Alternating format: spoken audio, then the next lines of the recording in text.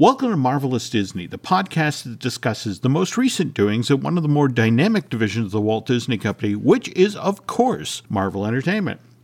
This is entertainer writer Jim Hill, and my co-host, the amazing Aaron Adams, and I are recording this week's episode on Wednesday, December 1st, 2021. So that's 7 days after Thanksgiving, 2021. So how was you and Sabrina's holiday? Low key. That's how we do holidays around here. Nice and quiet. I was suddenly picturing helmets with horns, but the other low-key. Yep. Okay. We usually do wear capes around the house, but that's regular Monday through Friday garb. We don't have to get snazzy for the Thanksgiving holiday.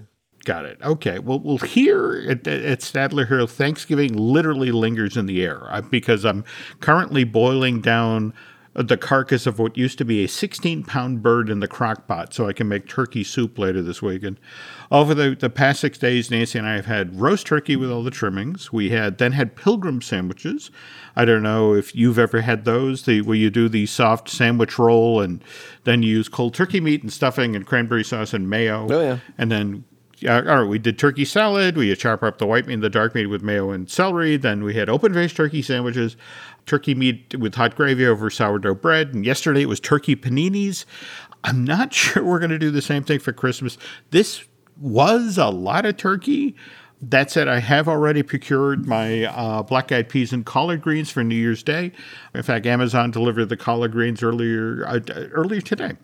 Well, you'll definitely have good luck. Do you observe that tradition? I only learned of that when I lived in Orlando back in the mid-'80s. Yeah, no, that was a New Orleans thing that we learned down there. So in the North, we never did it. In the South, they always do it. I got family that still does it. It is a requirement now. So, we do participate in that for some strange reason.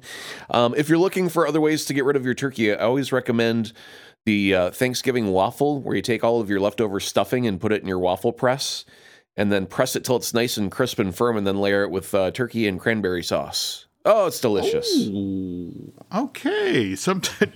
Next year, after we put this one in the rearview mirror, I will try that. Okay, folks, lots of Marvel-related news this week. And speaking of the news portion of Marvelous Disney is brought to you by Storybook Destinations, trusted travel partner of the Jim Hill Media Podcast Network. For a worry-free travel experience, please book online at StorybookDestinations.com.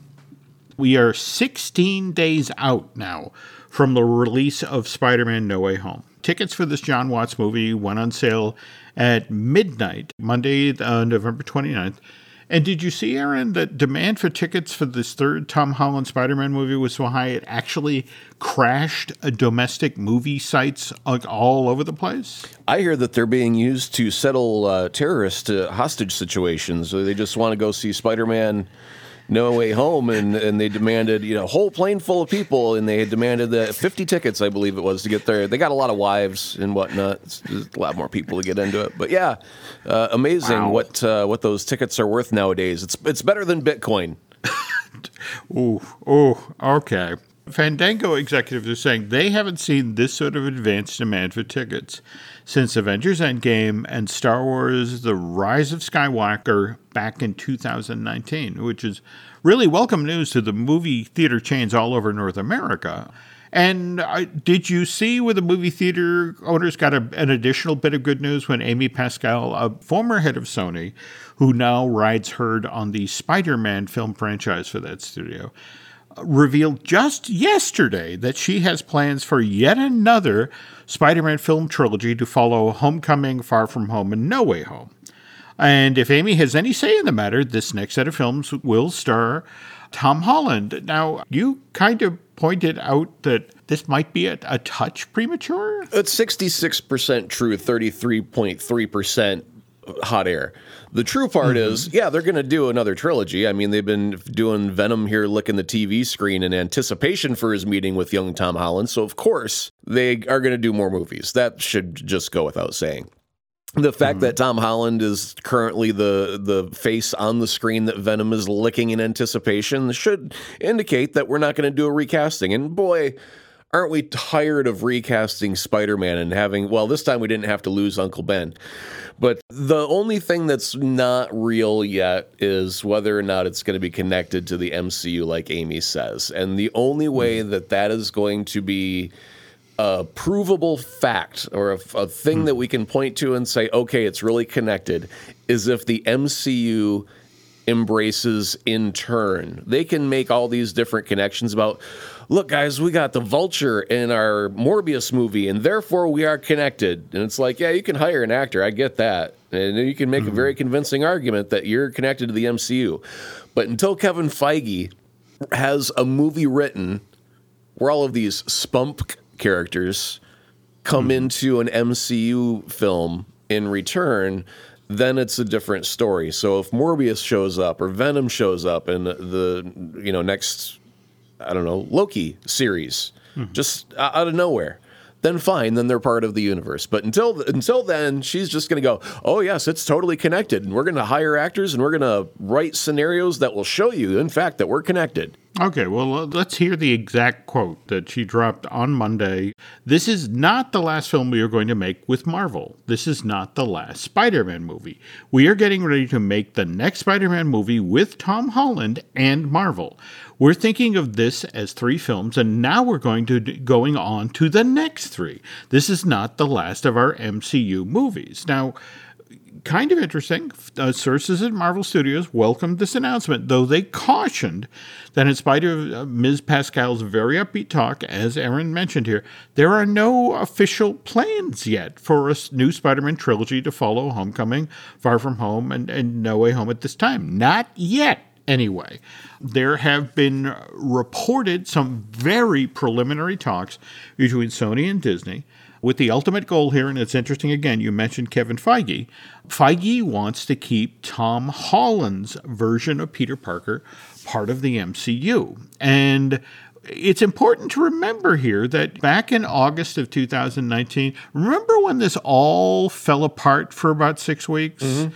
Evidently, what was happening is that Disney and Sony were fighting behind the scenes about how future Spider-Man films would be financed.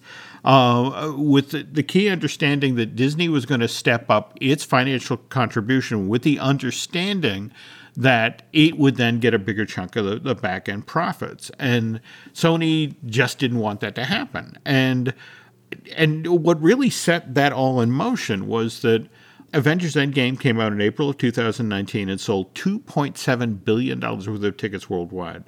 Spider-Man Far From Home comes out in theaters just 9.5 weeks later and sells $1.1 billion worth of tickets. So 2 films, all by themselves, sold $4 billion worth of tickets worldwide. And Disney now wants a bigger chunk of the pie because their thinking was, look, we helped launch the Tom Holland version of Peter Parker with Captain America Civil War back in May of 2016. It's now our time to wet our beak a bit more. And there was this really tense, 6 weeks. Wasn't there the story about Tom Holland actually calling Bob Iger and asking, can we revisit this idea? Because I really like working with you guys. The paychecks are awfully nice. Well, there is that too. But yes, by September of 2019, there was an understanding in place that would allow MCU characters like Doctor Strange to appear in Spider-Man No Way Home. Oh, speaking of which, we missed this story last show. November 12th, it was reported that Doctor Strange and the Multiverse of Madness is undergoing significant reshoots. Production's underway in Los Angeles right now. They're shooting 6 days a week until the end of the year. One source to the trade said, even in the middle of production, Marvel is scheduling you for more shooting. Another source, it's like, we've had bigger reshoots on other MCU movies, but the other person said, they're here till the end of the year. It sounds like a massive rewrite. Why? What triggered it? Well, it's not that one missing scene that we were talking about where Peter Jackson's jumping in his living room holding a broomstick for a half a second. If you're filming 6 days a week from now until the end of the year, that's significant footage. That's multiple scenes. That is something that has been either massively altered or just written out of thin air and is fresh material that needs to be captured. So something happened. Well, let me just throw an additional piece of information here in the pile. They added Agatha to it, didn't they? It was Agatha all along in that one too? I'm just going to say that WandaVision was, that the interesting thing is that supposedly they're Marvel tests, Marvel's very discreet about testing, but Marvel tests, and people who had seen WandaVision had very different expectations of this film as opposed to people who had not seen WandaVision. They may be addressing expectations, and that's all I'm going to put out there. Anyway, getting back to Sony's original deal with Disney regarding Spider-Man Peter Parker, the one that got worked out in September of 2019, the understanding between the two studios was you get the MCU characters in Spider-Man No Way Home, and we in turn get Tom Holland's version of Spider-Man and Peter Parker in one yet-to-be-named MCU film, and then we're done. And as you mentioned, this is the whole point of here's Sony been ramping up its own MCU, Spunk, the Sony Pictures universe of Marvel characters. And this is getting underway with Venom Let There Be Carnage, Morbius, which is, by the way, still slated to come out January 28th of next year. So what happened? What I've been told is on the heels of Venom Let There Be Carnage only selling, and again, it's amazing you have to use the word only in front of a number like $469 million. But only $469 million worth of tickets were sold worldwide for the Venom sequel versus the $856 million that the original Venom earned just 2 years earlier. And evidently, executives at Sony were suddenly having second thoughts about going it alone, especially in this is the pandemic actually over or not distribution and exhibition environment. Which now brings us to Tom Holland, who you have to understand that on the heels of the completion of Spider-Man, No Way Home, his employment contract with Sony was effectively wrapped up. I mean, he still owed Marvel Studios one more MCU film, but he was done with Sony. And so now here's that studio talking about 3 additional Spider-Man movies, which would involve Tom signing another deal with Sony and Marvel, one that ideally for Mr. Holland would have far better terms. And so this is what Tom said to the press just yesterday, Aaron. Listen, all I'll say is we have some very, very exciting things to be talking about. I don't know what these things are or what they will transpire to be, but it looks like an incredibly bright future ahead. And as I said before, Spider-Man will forever live in me. And So I can share with you that something very, very exciting is about to happen. And then B, I have no idea what that thing is or how it exists without knowing anything about it. But I assure you it is both very exciting and unknowable at the same time. And yes, this new Maserati I purchased here with my Spider-Man money will be with me until I crash it around a lamppost or whatever. To be fair here, remember, this is Tom Holland, who is, whether we believe it or not, spoiled the name of Far From Home. And if he's being overly cautious this time around, there may be a reason. Also, worth noting here, my understanding is Amy Pascal wants to get this deal locked up before Spider-Man No Way Home arrives in theaters on December 17th. Evidently, Amy's fear is that if this John Watts, that would be a really that would be a very interesting Spider-Man movie. Spider-Man movie. Yeah. Wow. Okay. Let's start petitioning for that. Hashtag John Waters Spider-Man film now, please. Yes, please. Too bad Divine's no longer with us because she would have made a great Aunt May. The next 20 minutes are going to be of this podcast are going to be devoted to fan casting this atrocity. Let's go for it. Come on. Okay. All right. So anyway, this John Watts movie, the thinking is it does as well as industry insiders think it will. Now some folks are suggesting we're talking about Infinity War, Endgame level ticket sales. But other folks are saying, look, with the Omicron variant now raising its ugly head as we head into the holiday season, those sorts of box office expectations just are not realistic. That it's entirely possible this movie will make $1 billion worldwide, but not $2 billion. So Amy wants to get this done before No Way Home opens, because if it does as well as expected, people will go into the negotiation with artificially high financial expectations, and corporate greed will kill the deal. If, on the other hand, everyone can sit down prior to December 17th, while Spider-Man No Way Home is something of an unknown quantity, it will be possible to hammer out a deal where all parties could, in theory, walk away happy.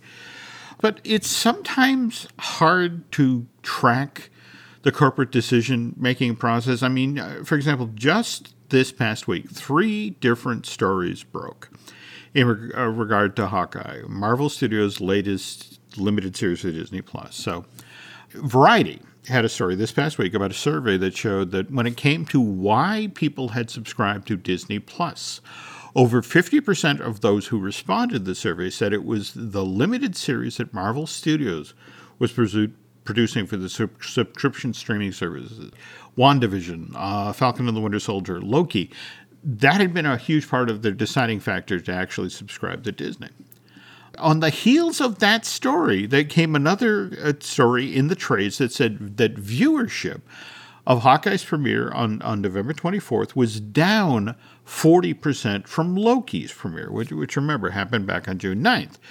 So that's bad news? Not necessarily. You got to remember, November 24th is the Wednesday before Thanksgiving. Millions of people are traveling on those days, not sitting at home watching streaming services. Then you have to take into consideration the story that was just published this past Monday, which stated that Hawkeye's premiere, as well as an illegally downloaded version of Venom Let There Be Carnage, was this past week's most pirated title. So among people who don't like paying for things, Hawkeye and Venom Let There Be Carnage were hugely popular. So see what I'm saying? That the news about Hawkeye is just all over the place. I think that this limited series is an enormous success, hugely entertaining. I've been enjoying the hell out of it.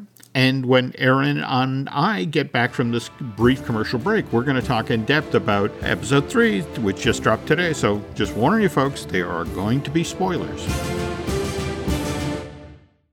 When you need mealtime inspiration, it's worth shopping Kroger, where you'll find over 30,000 mouth-watering choices that excite your inner foodie. And no matter what tasty choice you make, you'll enjoy our everyday low prices, plus extra ways to save, like digital coupons worth over $600 each week. You can also save up to $1 off per gallon at the pump with fuel points. More savings and more inspiring flavors make shopping Kroger worth it every time. Kroger, fresh for everyone. Fuel restrictions apply. Before we get started here, I did want to share something from an article from the winter edition of Disney 23 magazine, which just arrived here at the house yesterday. Zach Johnson got to interview Trinh Tran, the producer of Hawkeye. And over the course of this article, Aaron, Trinh addressed some of the fan theories that are now circulating about this new limited series from Marvel Studios. And Tran went on to say, I try not to read too much into it, but it is fun at times seeing how fans are coming up with what they think is happening based on what they can piece together. Sometimes they're spot on, while other times I wonder how on earth some of these conclusions came about, which is kind of ironic given episode 3 and how we were just talking about, I always have trouble with Vincent's name. Vincent D'Onofrio. Vincent D'Onofrio. Like duh, and then D'Onofrio. D'Onofrio. Okay, got it. So we were just talking, on last week's show about, how Vincent was on social media saying, talking about how much he enjoyed Hawkeye, and there were all these rumors about how the Wilson Fisk Kingpin character that he'd established over on Netflix Daredevil series would soon be popping up on Hawkeye. So what did you make of the flashback that kicked off this week's episode? Well, I am the Sherlock Holmes of hand model identification. And so I can say with absolute certainty that was Vincent D'Onofrio's hand that was caressing that young girl's cheek with loving affection. And it was also his laugh, I believe, his little chuckle sounded very D'Onofrio-esque in its mirth and playfulness. And finally, the last breadcrumb I have to munch on is, did you happen to notice the name of the Fat Man Garage that one of the scenes took place? I was going to ask you about that. Yes. Could that be a little side reference to him? Now, I mean, there's so many wonderful ideas that stem from this, because what if the Kingpin left a trail of breadcrumbs for the Ronin to follow to eliminate his competition, making the Kingpin the last man standing, as it were, in a criminal underworld?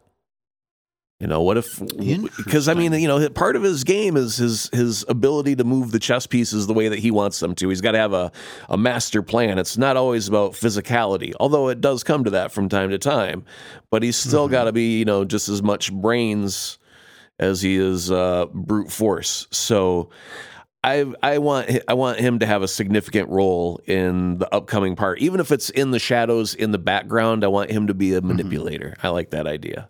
Same thing here. And what I've loved so far about Hawkeye is the way the story has unfolded. Wasn't it Clint talking with Kate about, or he was talking in sort of a third person about what Ronin had done in the past, and sort of alluded to the fact that, you know, when it came to the tracksuit mafia, there was somebody in charge of them, someone bigger and someone scary. Right. And Maya all but had that very same conversation with her lieutenant. So the pieces are moving around the board. I still want to know where that watch is. Right. Especially with Clint actually doing the callback in the diner to the effect of that he's concerned that stuff from the Avengers compound may be out there. He's just worried about his porn collection, because he did have a big stash of pornography tucked away at the compound. He's just afraid that people are, you know, they'll go through your search history if they find your laptop, stuff like that. He doesn't want anyone to find out about that kind of thing. Oh, see, now, which brings me, this would never have come up in the 2-hour-long version of the Hawkeye movie, which, by the way, Trent did an interview with the Hollywood Reporter this past week, and thanks, by the way, to a friend of the show, Bioreconstructive, for bringing this to my attention. But they actually talked about the earlier version of Hawkeye and how, as they were looking at this project, again, this is Tran talking, that we decided to move Hawkeye from the feature side over to Disney Plus for creative flexibility. The big question was, how are we going to fit all of this into a 2-hour time frame? We had an Avenger whose backstory we hadn't quite had the time to explore yet. We also had to introduce a new character, Haley Stanfield's Kate Bishop, as well as allow time for them to bond and create the special dynamic that everyone finds so appealing in the comics. So moving it over from the feature side of Marvel Studios over to the Disney Plus operation gave them 6 hours, 3 times as much screen time, which really gave us the creative flexibility we needed to tell that story. But that said, they didn't stint in any way. I mean, that car chase today. Okay, let me ask you before we jump into the car chase. Out of the decades of entertainment reporting you've done in your lifetime, how many times have you seen a car chase in either a movie or a TV show? I mean, if it was Miami Vice, it was weekly, right? Dukes of Hazzard. Boom. Every single week you needed to have a car chase. The fact that they were able to do the car chase, and you know, she wants to jump in the old Dodge Charger there, and he's like, no, we don't want to wreck that.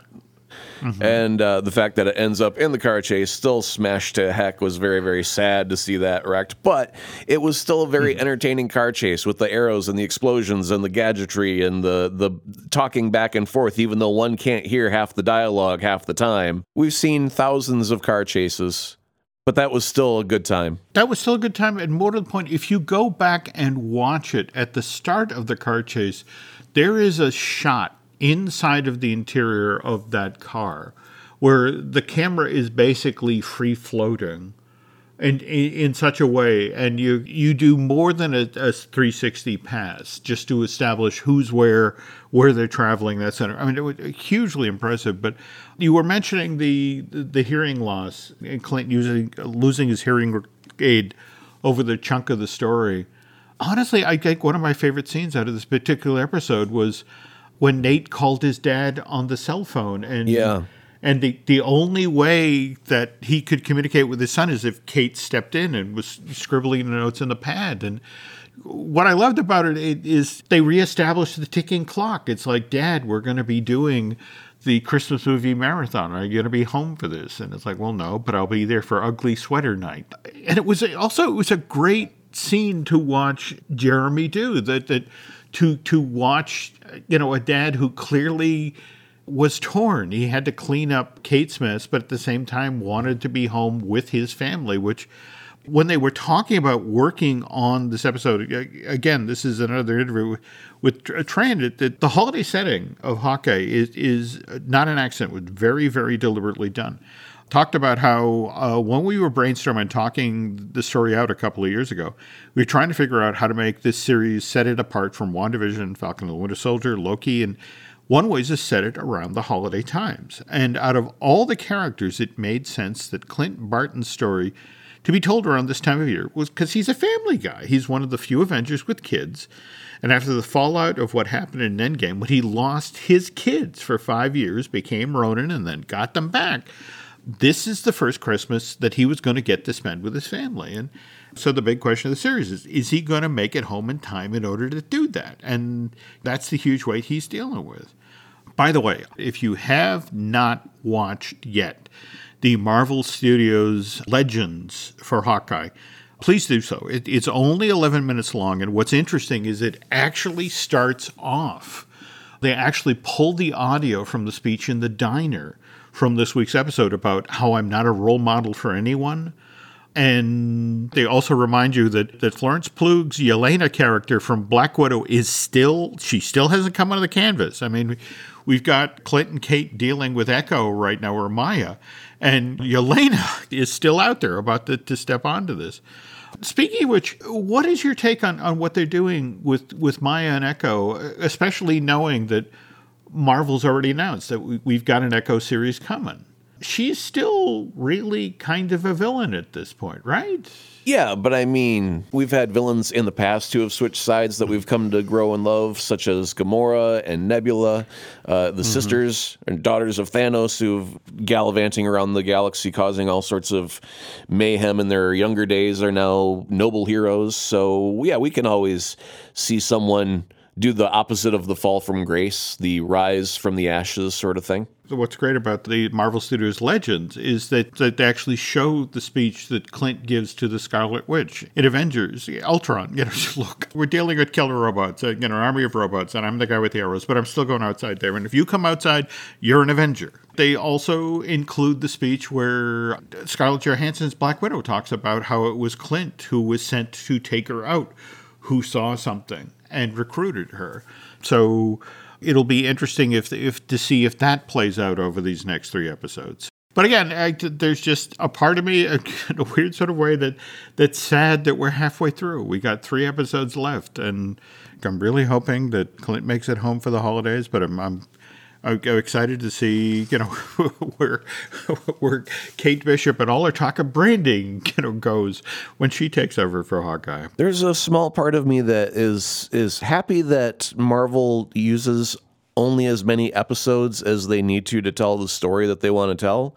But there's a small part of me that's also frustrated that it's not consistently the same number, because I want to go in, like if you go in and get 8 episodes from one show and then 6 from another, you're like, hey, I'm getting screwed out of 2 shows. What's the deal?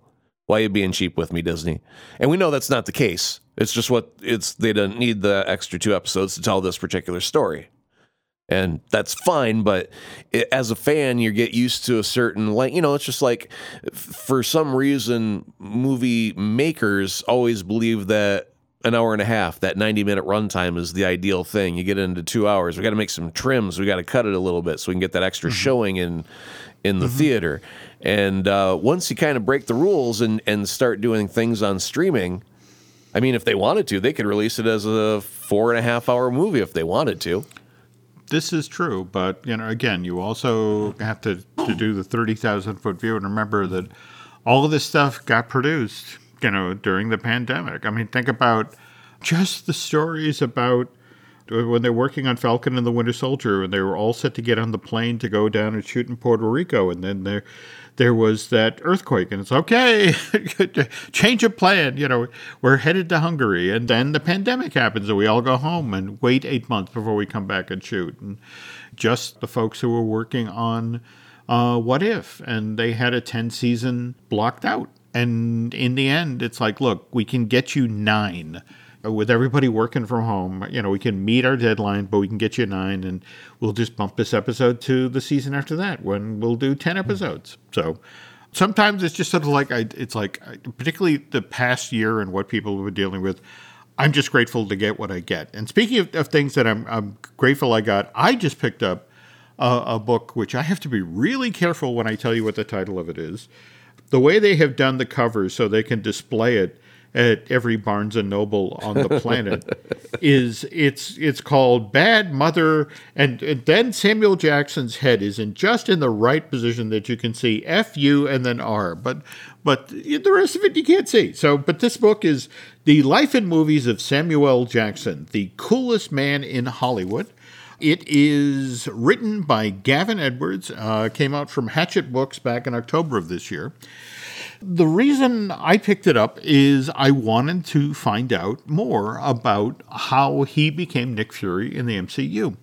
And Aaron, you're sort of familiar with this story, right? Yeah, I was on board when they started doing the whole Ultimate line of comics. I had to get all the first issues of all of that and noticed, hey, Nick Fury looks a lot like Sam Jackson. What up with that? Character of Nick Fury is introduced back in 1963 when Marvel Comics published issue number 1 of Sergeant Fury and his Howling Commandos. And at that time, Nick Fury is a white guy with an eye patch. In fact, he was so white that when Fox made a TV movie called Nick Fury, Agent of S.H.I.E.L.D. back in 1998, the title character was played by David Hasselhoff. And I got to admit to having a copy of that movie solely for the guilty pleasures of my wife. Ooh, okay. It was a gift, and she didn't know it existed until she held it in her hands, and then she went, oh, there's a movie of this starring David Hasselhoff? And then she pushed me down a flight of stairs so she could make her way to the DVD player and insert it as quickly as humanly possible. And for the next hour and a half to 2 hours, we watched David Hasselhoff with an eye patch and a cigar. It was tremendous fun for one of us. And the other one tried to heal from being pushed down the stairs moments earlier. Oh, that's funny. Okay, so again, Marvel launches its Ultimates line in 2001. And explain here, because there have been decades of continuity. Right. That the company now steps away from, right? Or No, it's the cherry pick your greatest hits is what you're doing here. You've been creating albums from different artists, and the artists are like the Fantastic Four and the Avengers, and and they've been putting out albums, but only 3 or 4 of them songs were chart toppers. So you get to cherry pick at this point. And part of the goal of Ultimates was people are just having too hard of a time jumping in on a new storyline because it's filled with these little boxes that say, to see how the Green Goblin killed Gwen Stacy, go back to Spider-Man issue number 173 from 20 years ago. And people don't feel like they are able to get everything out of a story when every 5 panels there's a go back 20 years and look up this event that happened once upon a time. So how do we get rid of all of that and have a clean slate where everybody can just jump in if you're a new Marvel person? Like if we want to catch you for the first time, how do we do it? And so they came up with Ultimates, and Ultimates was basically we're starting Marvel today. And this was 20 years ago. But they started it like say in the year 2000, and Peter Parker was a teenager in high school. He was getting picked on. He got bit by a spider. Uncle Ben dies, and we're off and running to the races. The Avengers team up, and I swear one of the funnest thing about the Avengers is nobody believes that Thor is the god of thunder throughout the entire thing because he's just a big drunk. And he just likes to drink beer and talk a big game. But it's at the end when things are going crazy, and then he summons lightning, and then they're all like, Oh, Thor. That Thor? Oh, of course. I don't know how we didn't make that connection earlier. And it's really quite funny. But they get to take only the best moments from the old 616 era of Marvel Comics. And then they get to retell those stories even better because now they get to play with your expectations of what you know happened and what little minor tweaks along the way that they make in these storylines. And it was a fantastic read for new fans and old fans. So that was Ultimates. Okay, now you had working on at least part of the Ultimates project, you had writer Michael Marler and artist Brian Hitch, and they, as part of the Life and Times of Samuel Jackson, they talk about why they decided to make this character the spitting image of Samuel Jackson. And is that I wanted the African-American Nick Fury to be the director of S.H.I.E.L.D. because the closest thing in the real world to this job title was held by Colin Powell at the time. And I thought that Nick Fury sounded like one of those great 1970s blaxploitation names. So the whole thing coalesced for me into a very specific character, an update of the cool American super spy that Jim Steranko developed in the 1970s. And so why Samuel Jackson? It's like, look, Sam is famously the coolest man alive. And both myself and Brian Hitch just liberally used him without any kind of permission. What we didn't know is that Sam was an avid comic fan and knew all about it. And can you talk a little bit about this part of the story, Aaron? Because Sam is literally collecting the books and looking at them, and it's like, did I give them permission and forget? Yeah, I mean, it's very, very clearly Samuel L. Jackson. I think they even, I know they don't use the MF vernacular in it, but they might have put a mother dash and then let it go from there. But yeah, I mean, it looks like Sam Jackson so much that even the casual reader goes, wow, Nick Fury, Sam Jackson, who knew? And years and years later, after we're all watching Iron Man and the end credit scene shows up and all of a sudden Sam Jackson shows up, there were a lot of people who were like, Nick Fury in the house, yo. Nobody had to tell them. They just saw that it was Samuel L. Jackson paying a late night visit to Tony Stark, and it's like, well, who else could he play in? But it has to be the most badass version of Nick Fury ever to be. Sorry, David Hasselhoff, you can go to Germany and sing a song about it. They love you there. Well, all right. And again, what's great, you've nailed it. That's the great part of this story. So Sam calls his agent and his manager, who, same thing. Did we sign a deal? You know, how is this happening? So they contact Marvel, and they threaten legal action over the unauthorized use of his likeness. But Jesus, that's brilliant. I'm going to start using other people's likeness illegally and be like, hey, I can make you a sweet contract if you just sign here.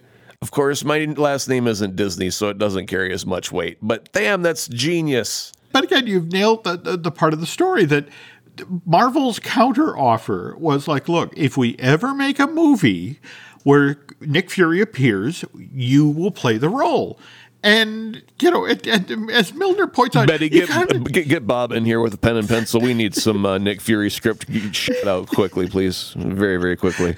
Before he leaves the room quickly. You got to remember, this is 2001. This is Marvel still coming out of bankruptcy. So it's just the idea that they're going to make movies is ridiculous, you know. But now we jump ahead to 2008. We get Iron Man, and as you mentioned, they kept their promise. They get Nick Fury in a brief credit at the end, and like Feige talks about. We deliberately put it at the end so it wouldn't be distracting. But to keep the secret, Jon Favreau shoots the scene with a skeleton crew and actually kept it off of the preview prints. The first time anybody saw this scene was actually at the Iron Man premiere. And as Favreau said, it's only fun if it's a surprise. And then 2 years later, Marvel turns around and signs Jackson to a long-term contract.